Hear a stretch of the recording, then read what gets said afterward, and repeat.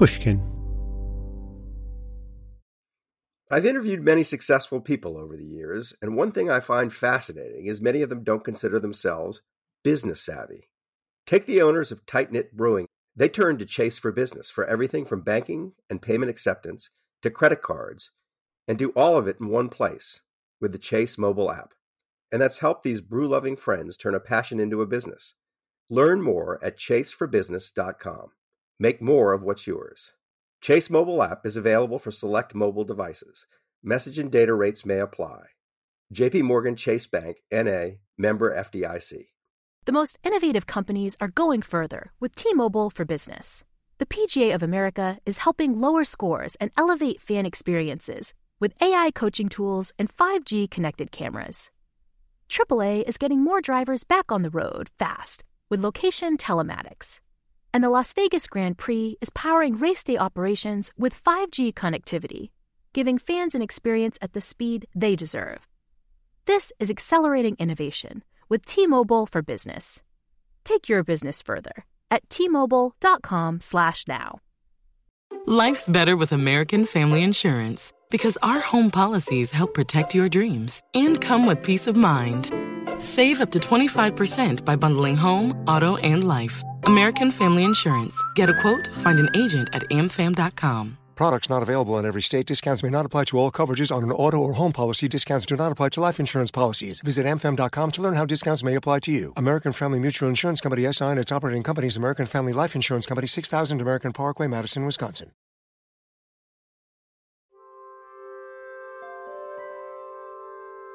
Abraham Bradius was nobody's fool. He was the world's leading scholar of Dutch painters, and particularly of Johannes Vermeer, one of the most admired and most mysterious figures in European art. When Bradius was younger, as an art critic and collector, he'd made his name by spotting works wrongly attributed to Vermeer. Now, at the age of 82, he was enjoying a retirement swan song in Monaco. He'd just published a highly respected book in which he'd identified 200 fake or misattributed Dutch masters. His opinions were viewed as so authoritative that he'd been dubbed the Pope. It was at this moment in Bradius's life, in 1937, that Gerard Boon paid a visit to his Monaco villa. Boon was also a pillar of the Dutch establishment, a member of parliament who had spoken out earlier than most against fascism and anti-Semitism in Europe. Boon had come to Abraham Bradius on a mission of mercy. He told Bradius that a Dutch family of anti-fascists were living in Mussolini's Italy, and they needed to raise money to emigrate to the safety of the United States. But they had something to sell that might be of value. Possibly. Only Bradius had the expertise to judge. And so Boon unpacked the crate he had brought out of Italy.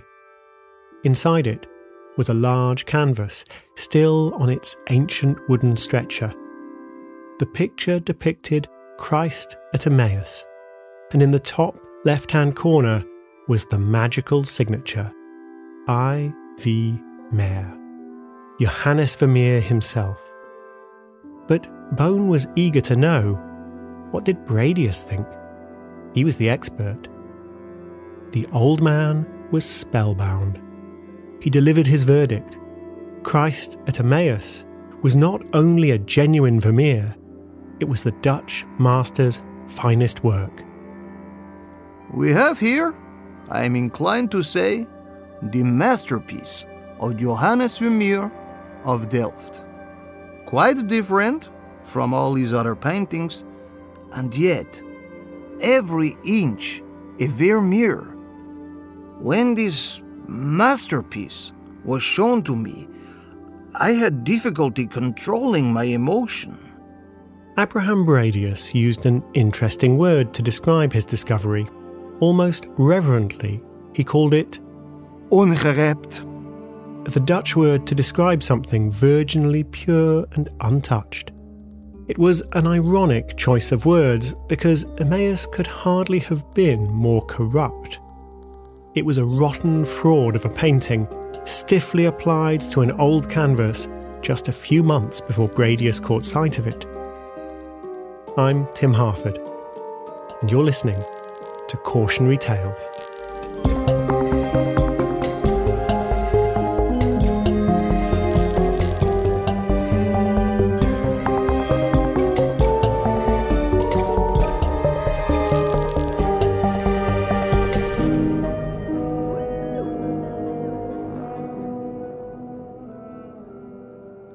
The trickery may have been crude, but Abraham Bradius wasn't the only one to be fooled.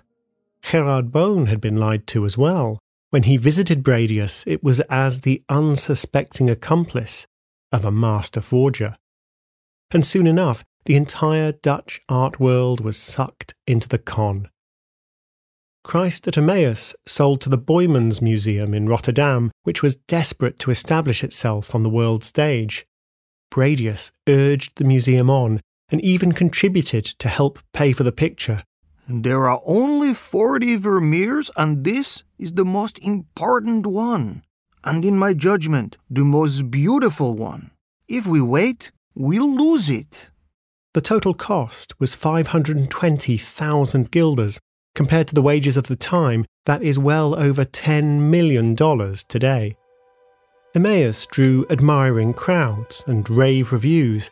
Several other paintings in a similar style soon emerged in the Netherlands.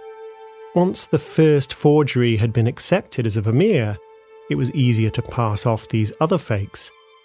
They didn't fool everyone, but like Emmaus, they fooled the people who mattered. Critics certified the fakes. Museums exhibited them. Collectors paid vast sums for them. A total of more than $100 million in today's money. In financial terms alone, this was a monumental fraud. It is also a puzzle. The Dutch art world revered Vermeer as one of the greatest painters who ever lived. He painted mostly in the 1660s and had been rediscovered only in the late 1800s. As Bradius said, only 40 Vermeer paintings were thought to have survived.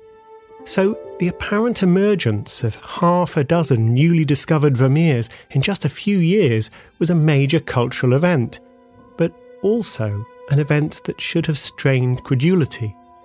But it did not. Why? Don't look to the paintings themselves for an answer. If you compare a genuine Vermeer to the first forgery, Emmaus, it's hard to understand how anyone was fooled, let alone anyone as discerning as Abraham Bradius. Vermeer was a true master. His most famous work is Girl with a Pearl Earring, a luminous portrait of a young woman, seductive, innocent, adoring and anxious all at once. In The Milkmaid, a simple scene of domesticity is lifted by details, such as the rendering of a copper pot and a display of fresh-baked bread that looks good enough to grab out of the painting.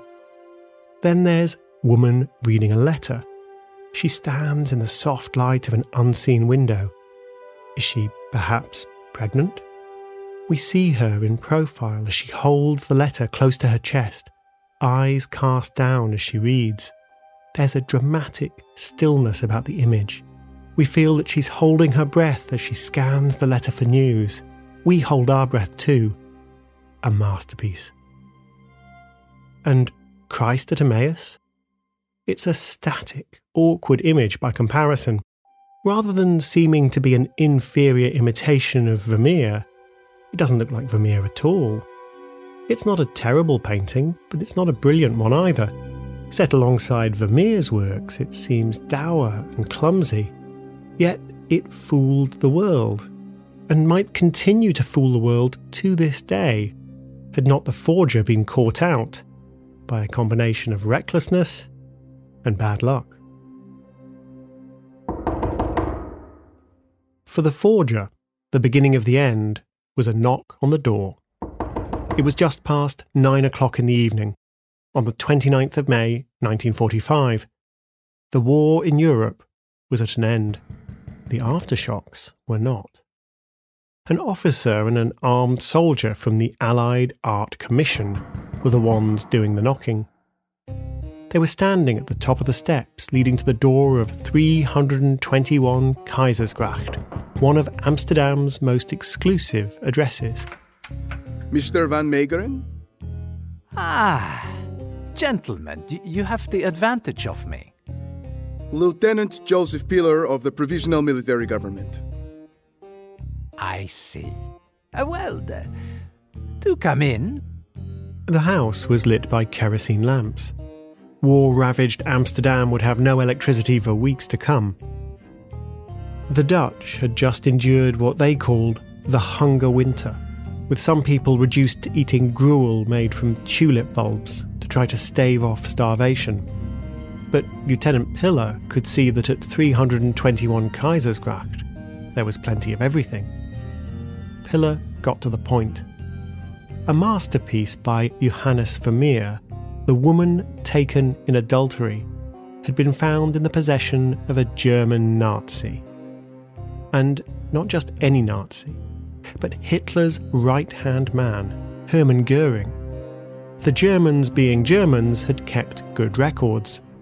Pillar followed the money through various middlemen and eventually traced 5 different Vermeer paintings back to deals with Van Meegeren. At that point, the trail went cold. Where had he obtained these Dutch treasures?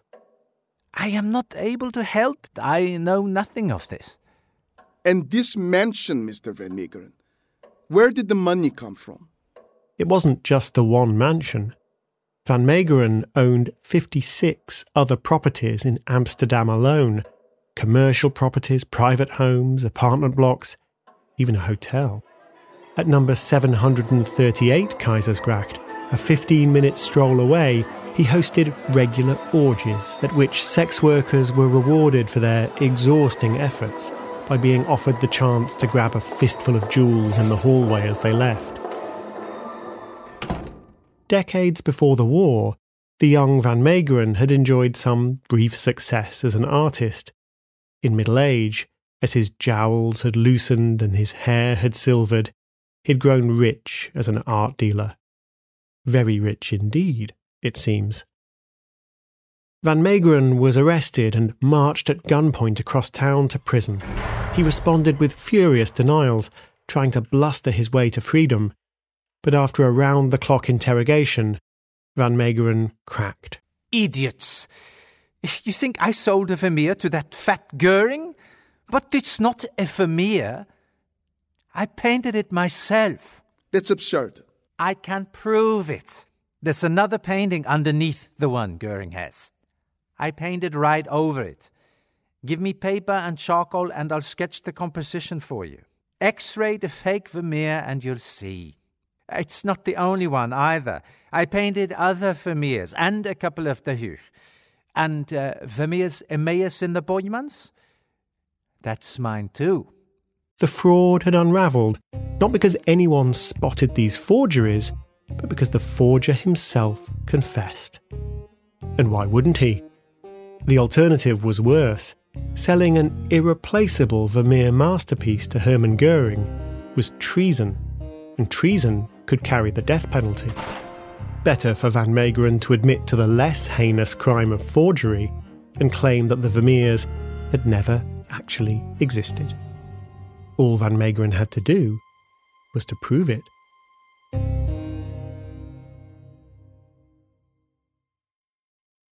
Small business owners, this one's for you. Chase for Business and iHeart bring you a new podcast series called The Unshakables.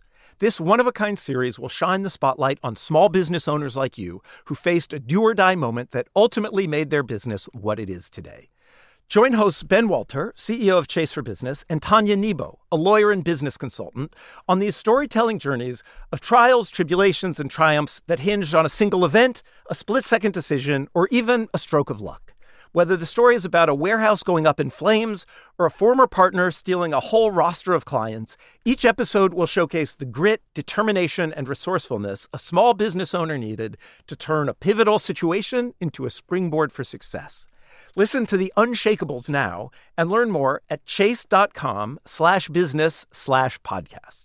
Chase, make more of what's yours. Chase mobile app is available for select mobile devices. Message and data rates may apply. J.P. Morgan Chase Bank, N.A., member FDIC. Copyright 2024, J.P. Morgan Chase & Company. Hello. This is Malcolm Gladwell from Revisionist History. Let me tell you an unconventional story about a healthcare group that wanted to improve their efficiency. Boston Children's Hospital. They were already a leading pediatric facility. Their patient outcomes, workflows, and delivery of care were already great. But they wondered, how can we make it better? So the hospital got to work. Their idea was to build what they called clinical mobility, meaning a system which would allow their staff to access information and interact with patients on mobile devices, anywhere in the hospital. And what made that possible? 5G. The hospital rebuilt their entire system with 5G technology at its core. That infrastructure now supports thousands of phones and tablets so practitioners can communicate with patients on a whole new level.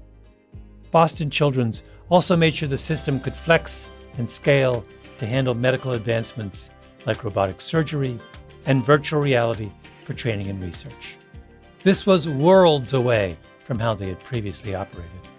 This innovative work hasn't gone unnoticed, first by patients, but also by their peers. Boston Children's was a first-place winner in the industry category at last year's Unconventional Awards from T-Mobile for Business, an event that celebrates customers who've dared to innovate for the sake of innovation. If the Boston Children's story rings a bell with you, if your team has asked the same questions about building a better business solution, I encourage you to enter this year's awards. It's a great way to be recognized for smart, disruptive thinking in front of some of your industry's most influential leaders. You can enter at tmobile.com/unconventional awards. That's tmobile.com/unconventional awards. I'll save you a seat. This episode is brought to you by the Jordan Harbinger Show. Looking for a new podcast but don't know where to start? Here's one you can add to your list. The Jordan Harbinger Show is aimed at making you a better informed critical thinker so you can get a sense of how the world actually works and come to your own conclusions about what's happening. Jordan talks to everyone from neuroscientists and astronauts to authors and performers. He also has a relatable weekly segment, Feedback Friday, where Jordan covers advice on everything from escaping a cult to asking for a raise. Whether Jordan is conducting an interview or giving advice to a listener, you'll find something useful you can apply to your own life in every episode of the Jordan Harbinger Show. That could mean learning how to ask for advice in the right way, or it could just be discovering a slight mindset tweak that changes how you see the world. Search for the Jordan Harbinger Show, that's HARBINGER, on Apple Podcasts, Spotify, iHeartRadio, or wherever you listen to podcasts.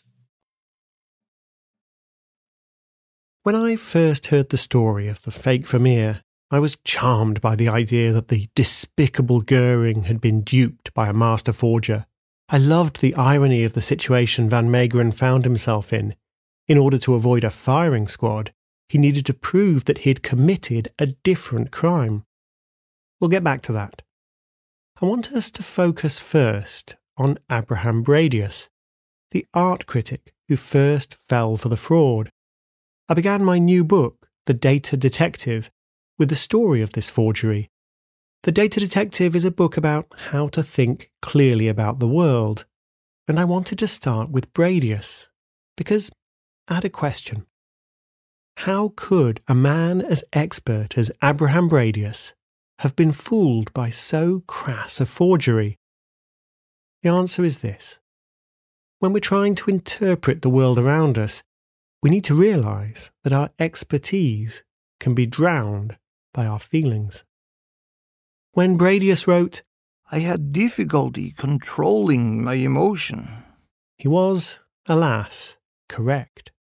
Nobody had more knowledge of Vermeer than Bradius, but Van Meegeren understood how to turn Bradius's knowledge into a disadvantage. The story of how Van Meegeren fooled Bradius is much more than a footnote in the history of art. It can teach us why we buy things we don't need, fall for the wrong kind of romantic partner, and vote for politicians who betray our trust. It explains why so often we buy into statistical claims that even a moment's thought would tell us can't be true. Van Meegeren was not a brilliant artist, but he was a brilliant con man. He intuitively understood something about human nature. Sometimes we want to be fooled. In 2011, Guy Mayraz, then a behavioural economist at the University of Oxford, conducted a test of wishful thinking. Mayraz showed his experimental subjects a graph of a price rising and falling over time, and told them that the graphs showed recent fluctuations in the price of wheat. He asked each person to make a forecast of where the price would move next, and offered them a small cash reward if their forecasts came true. But Mayraz had also divided his experimental participants into two categories. Half of them were told that they were farmers who would be paid extra if wheat prices were high. The rest were bakers who would earn a bonus if wheat was cheap.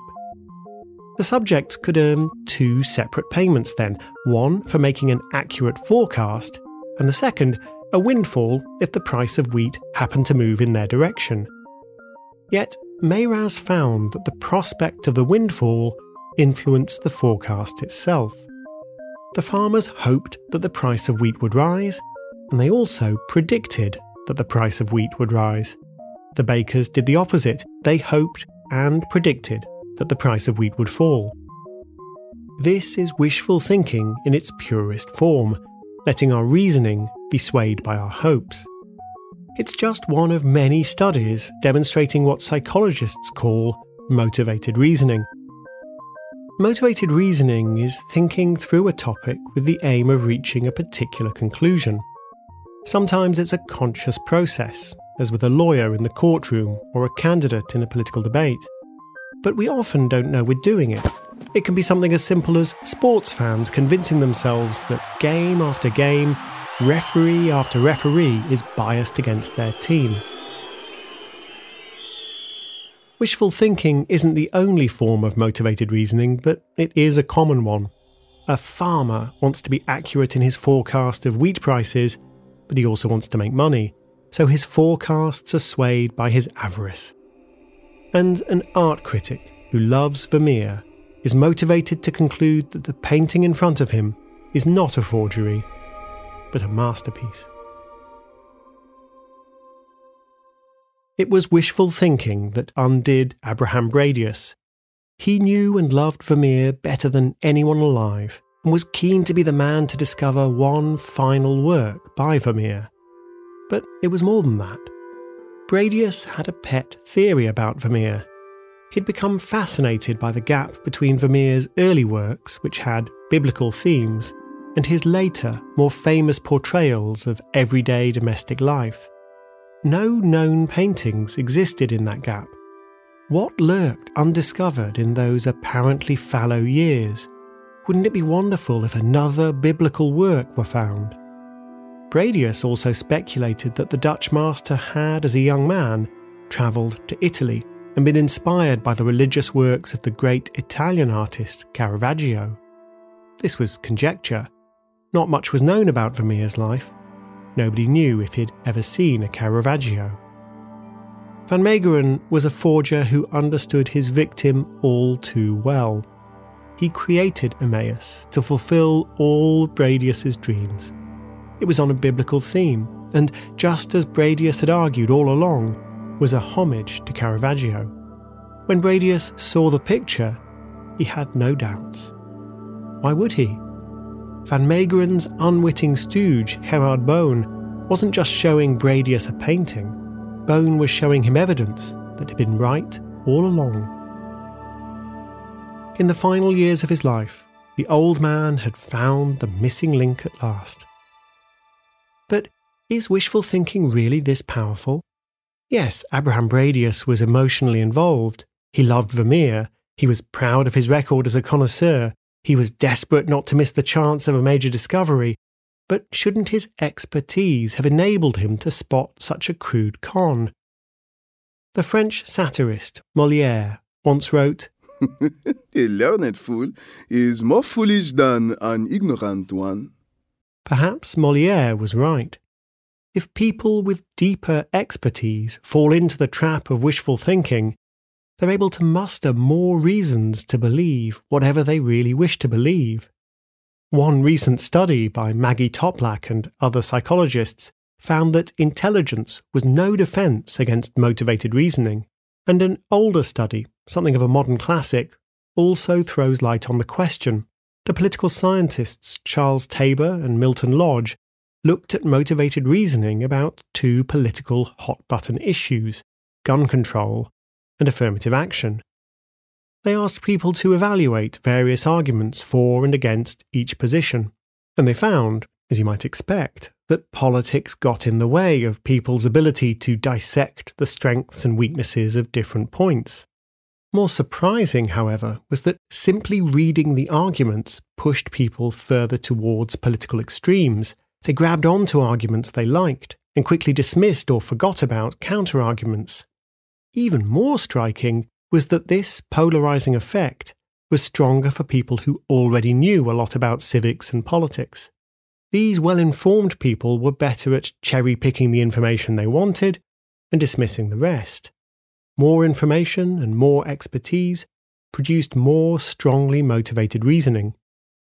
From his Monaco villa in 1937, Abraham Bradius offers us the perfect warning about the dangerous combination of wishful thinking and deep expertise. Bradius noticed details about the forgery that a less skilled observer would have missed, and those details supported the conclusion he wanted to reach. Those telltale white dots on the bread, for instance, the bright speckles seem a bit clumsy to the untrained eye, but they reminded Bradius of Vermeer's highlights on that tempting loaf of bread in The Milkmaid. The composition echoed a tense and understated painting of the Emmaus scene by Caravaggio. That resonance would have been lost on a casual viewer, but it was not lost on Bradius. He would have picked up other clues designed to show Emmaus was the real thing. There's a jug in the painting, just a jug to most observers, but Bradius would have noted that it was in a 17th century style, not the sort of vessel available in biblical times. That is just the sort of anachronism that indicates an authentic work. But Van Meegeren was a step ahead. He had obtained a 17th century antique and used it as a prop. There were 17th century pigments too. Van Meegeren had duplicated Vermeer's colour palette and his materials. He had bought years' worth of rare lapis lazuli paint from a London supplier in order to produce an authentic Vermeer blue. An expert such as Bradius could spot a 19th or 20th century forgery simply by looking at the back of the painting and noting that the canvas was too new. Van Meegeren knew this. He had painted his work on a 17th century canvas, carefully scrubbed of its surface pigments but retaining the undercoat and its distinctive pattern of cracking. And then there was the simplest test of all. Was the paint soft? The challenge for anyone who wants to forge an old master is that oil paints take half a century to dry completely. If you dip a cotton swab into some pure alcohol and gently rub the surface of an oil painting, then the cotton may come away stained with pigments. If it does, the painting is a modern fake. Only after several decades will the paint harden enough to pass this test. Bradius had identified fakes using this method before, but the paint on Emmaus stubbornly refused to yield its pigment. This gave Bradius an excellent reason to believe that Emmaus was old, and therefore genuine. Van Meegeren had fooled him with a brilliant piece of amateur chemistry. The forger had figured out a way to mix 17th century oil paints with a very 20th century material, phenol formaldehyde, a resin that when gently cooked for 2 hours turned into the robust new material known as Bakelite. No wonder the paint was hard and unyielding. It was infused with industrial plastic. Bradius had half a dozen subtle reasons to believe that Emmaus was a Vermeer. They were enough to dismiss one glaring reason to believe otherwise, that the picture doesn't look like anything else Vermeer ever painted. I'm no art critic, but to my eyes, the painting is drab. The eyelids in particular catch my attention. They're droopy and strange, and very distinctive of Van Meegeren's other work. But then, I'm looking for a Van Meegeren. Bradius was looking for a Vermeer. Listen again to that extraordinary rave review from Abraham Bradius. We have here, I am inclined to say, the masterpiece of Johannes Vermeer of Delft, quite different from all his other paintings, and yet every inch a Vermeer. Quite different from all his other paintings? Shouldn't that be a warning? But the old man desperately wanted to believe that this painting was the Vermeer he'd been looking for all his life, the one that would provide the link back to Caravaggio himself. Van Meegeren set a trap into which only a true expert could stumble. Wishful thinking did the rest.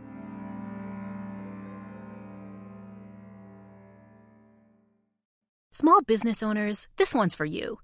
Chase for Business and iHeart bring you a new podcast series called The Unshakables. This one-of-a-kind series will shine the spotlight on small business owners like you, who faced a do-or-die moment that ultimately made their business what it is today. Join hosts Ben Walter, CEO of Chase for Business, and Tanya Nebo, a lawyer and business consultant, on these storytelling journeys of trials, tribulations, and triumphs that hinged on a single event, a split-second decision, or even a stroke of luck. Whether the story is about a warehouse going up in flames or a former partner stealing a whole roster of clients, each episode will showcase the grit, determination, and resourcefulness a small business owner needed to turn a pivotal situation into a springboard for success. Listen to The Unshakables now and learn more at chase.com/business/podcast. Chase, make more of what's yours. Chase mobile app is available for select mobile devices. Message and data rates may apply. JP Morgan Chase Bank, NA member FDIC, copyright 2024. JP Morgan Chase & Co. Hello. This is Malcolm Gladwell from Revisionist History. Let me tell you an unconventional story about a healthcare group that wanted to improve their efficiency. Boston Children's Hospital. They were already a leading pediatric facility. Their patient outcomes, workflows, and delivery of care were already great. But they wondered, how can we make it better? So the hospital got to work. Their idea was to build what they called clinical mobility, meaning a system which would allow their staff to access information and interact with patients on mobile devices, anywhere in the hospital. And what made that possible? 5G. The hospital rebuilt their entire system with 5G technology at its core. That infrastructure now supports thousands of phones and tablets so practitioners can communicate with patients on a whole new level. Boston Children's also made sure the system could flex and scale to handle medical advancements like robotic surgery and virtual reality for training and research.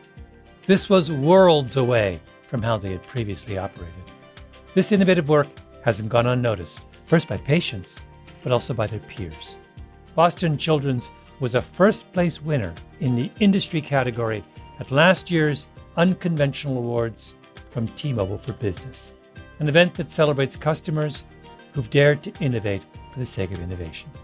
If the Boston Children's story rings a bell with you, if your team has asked the same questions about building a better business solution, I encourage you to enter this year's awards.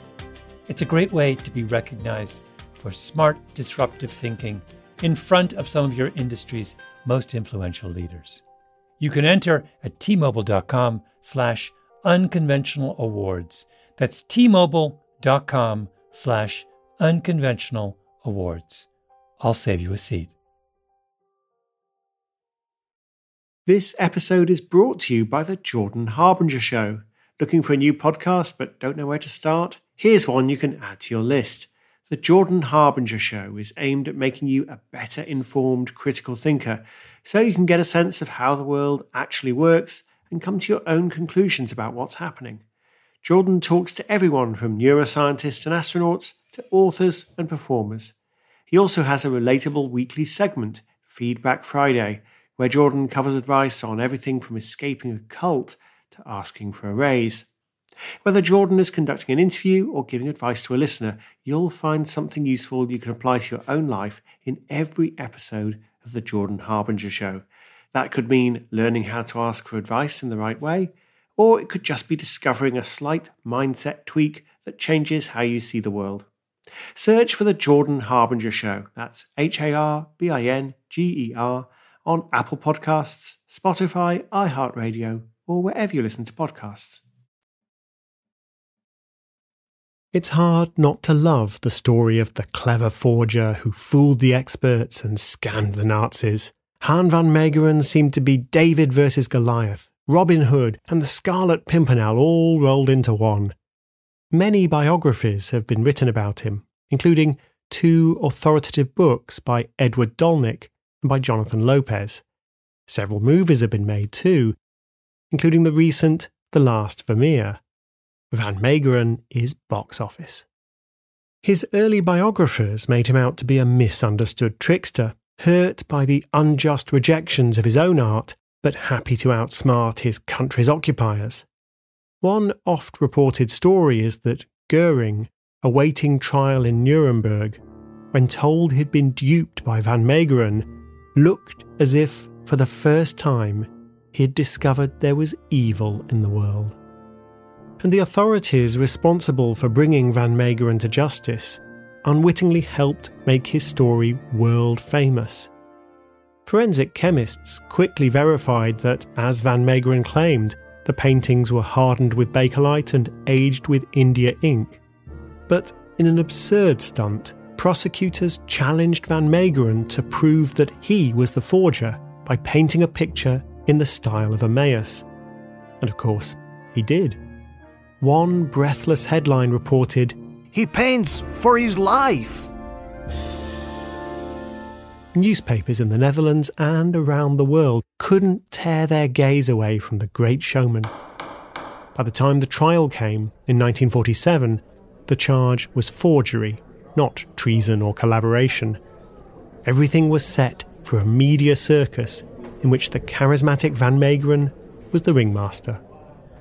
Call the next witness, Mr. Rens Strebes. Your Honor, I'm a little nervous. I don't know anything about art. Don't worry, these lawyers don't know anything either. Silence, Mr. Van Meegeren, please. When Van Meegeren himself took the stand, he spun his story that he'd only forged the art to prove his worth as an artist and to unmask the art experts as fools. But Mr. Van Meegeren, you sold these fakes for high prices. Your Honor, had I sold them for low prices, it would have been obvious that they were fake. Van Meegeren had them all spellbound. Order! Order in the court! In his closing statement to the court, he claimed again that he hadn't done it for the money, which had brought him nothing but trouble. The newspapers and the public lapped up his story. Van Meegeren was found guilty of forgery, but was cheered as he left the courtroom. A Dutch opinion poll found that, apart from the Prime Minister, Han van Meegeren was the most popular man in the country. And that was his final bow. A few days after being sentenced, Van Meegeren was admitted to hospital with heart trouble. A few weeks later, he died. A hero, without ever serving a day of his prison term. For a while, there was even talk of putting up a statue of the man who fooled Goering. There's just one problem with this picture of Han van Meegeren as a lovable rogue. He was, in fact, an enthusiastic Nazi. Tekeningen 1 is a book illustrated and published by Han van Meegeren. It's so sinister-looking that Jonathan Lopez, Van Meegeren's biographer, has hidden his copy away so that visitors don't see it. It's an evil book, full of grotesque anti-Semitic poetry and illustrations, using Nazi iconography and colours. It's lavish, with no expense spared in the printing of the book. No wonder, given whom Van Meegeren hoped might read it. A copy was hand-delivered to Adolf Hitler, with a handwritten declaration in artist's charcoal. To my beloved Führer, in grateful tribute, Han van Meegeren. Remember where we began our cautionary tale. Gerard Bohn came to Abraham Bradius with Emmaus and a story about an anti-fascist family with an old canvas in a back room, desperate to escape from Mussolini's Italy and hoping that the work might be worth something. They were a figment of Van Meegeren's imagination. Bohn was just another victim of the forger's cynical gift for pushing all the right emotional buttons. Bohn had spoken out against fascism and anti-Semitism, and Van Meegeren, the secret fascist, cruelly span him a yarn about heroic dissidents as a ruse to get the painting into the hands of Abraham Bradius. Of course, Bohn fell in love with the idea. After the war, the Dutch didn't have much time for collaborators. There were too many of them, and some of their crimes, such as colluding in transportation of Jews to death camps, were too awful to ignore. There was little sense of reconciliation or forgiveness. The traitors were shamed in the streets, or worse. So, what would have happened if Hitler's personally inscribed copy of Tekeningen 1 had been discovered before Van Meegeren's trial? The discomforting truth is that it was discovered. A Dutch resistance newspaper had published the news that Van Meegeren's personally dedicated book had been found in Adolf Hitler's library. Van Meegeren waved it away, claiming that he'd signed hundreds of copies of the book and the dedication must have been added by someone else. It's a ludicrous excuse. But people believed it. That seems incredible. Han van Meegeren had prospered mightily under Nazi occupation, buying up a portfolio of expensive properties and holding those decadent parties. You don't get to act like that in German-occupied territory unless you've made friends with a few Nazis. But Han van Meegeren sensed that the Dutch people needed a new story, something upbeat, a light-hearted tale of boldness and trickery in which a Dutchman had struck back against the Nazis. And he gave it to them. A man who should have been viewed as a traitor reshaped his reputation into that of a patriot, even a hero. He manipulated the emotions of the Dutch people as he'd manipulated the emotions of Abraham Bradius before the war. Abraham Bradius desperately wanted a Vermeer. The Dutch public desperately wanted symbols of resistance to the Nazis. Wishful thinking is a powerful thing. Han van Meegeren knew how to give people exactly what they wanted.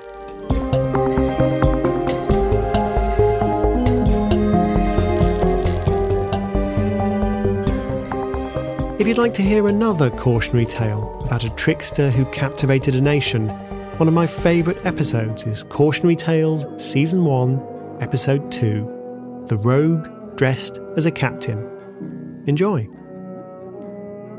Key sources for this episode include The Man Who Made Vermeers by Jonathan Lopez, The Forger's Spell by Edward Dolnick, and my own book, The Data Detective, 10 Easy Rules to Make Sense of Statistics. For a full list of references, see timharford.com. Cautionary Tales is written by me, Tim Harford, with Andrew Wright. It's produced by Ryan Dilley and Marilyn Rust. The sound design and original music is the work of Pascal Wise. Julia Barton edited the scripts. Starring in this series of cautionary tales are Helena Bonham Carter and Jeffrey Wright, alongside Nizar Eldarazi, Ed Gohan, Melanie Gutteridge, Rachel Hanshaw, Kobna Holbrook-Smith, Greg Lockett, Messiah Monroe, and Rufus Wright. This show wouldn't have been possible without the work of Mia Labelle, Jacob Weisberg, Heather Fain, John Schnars, Carly Migliori, Eric Sandler, Emily Rostick, Maggie Taylor, Daniela Lacan, and Maya Koenig. Cautionary Tales is a production of Pushkin Industries. If you like the show, please remember to rate, share, and review.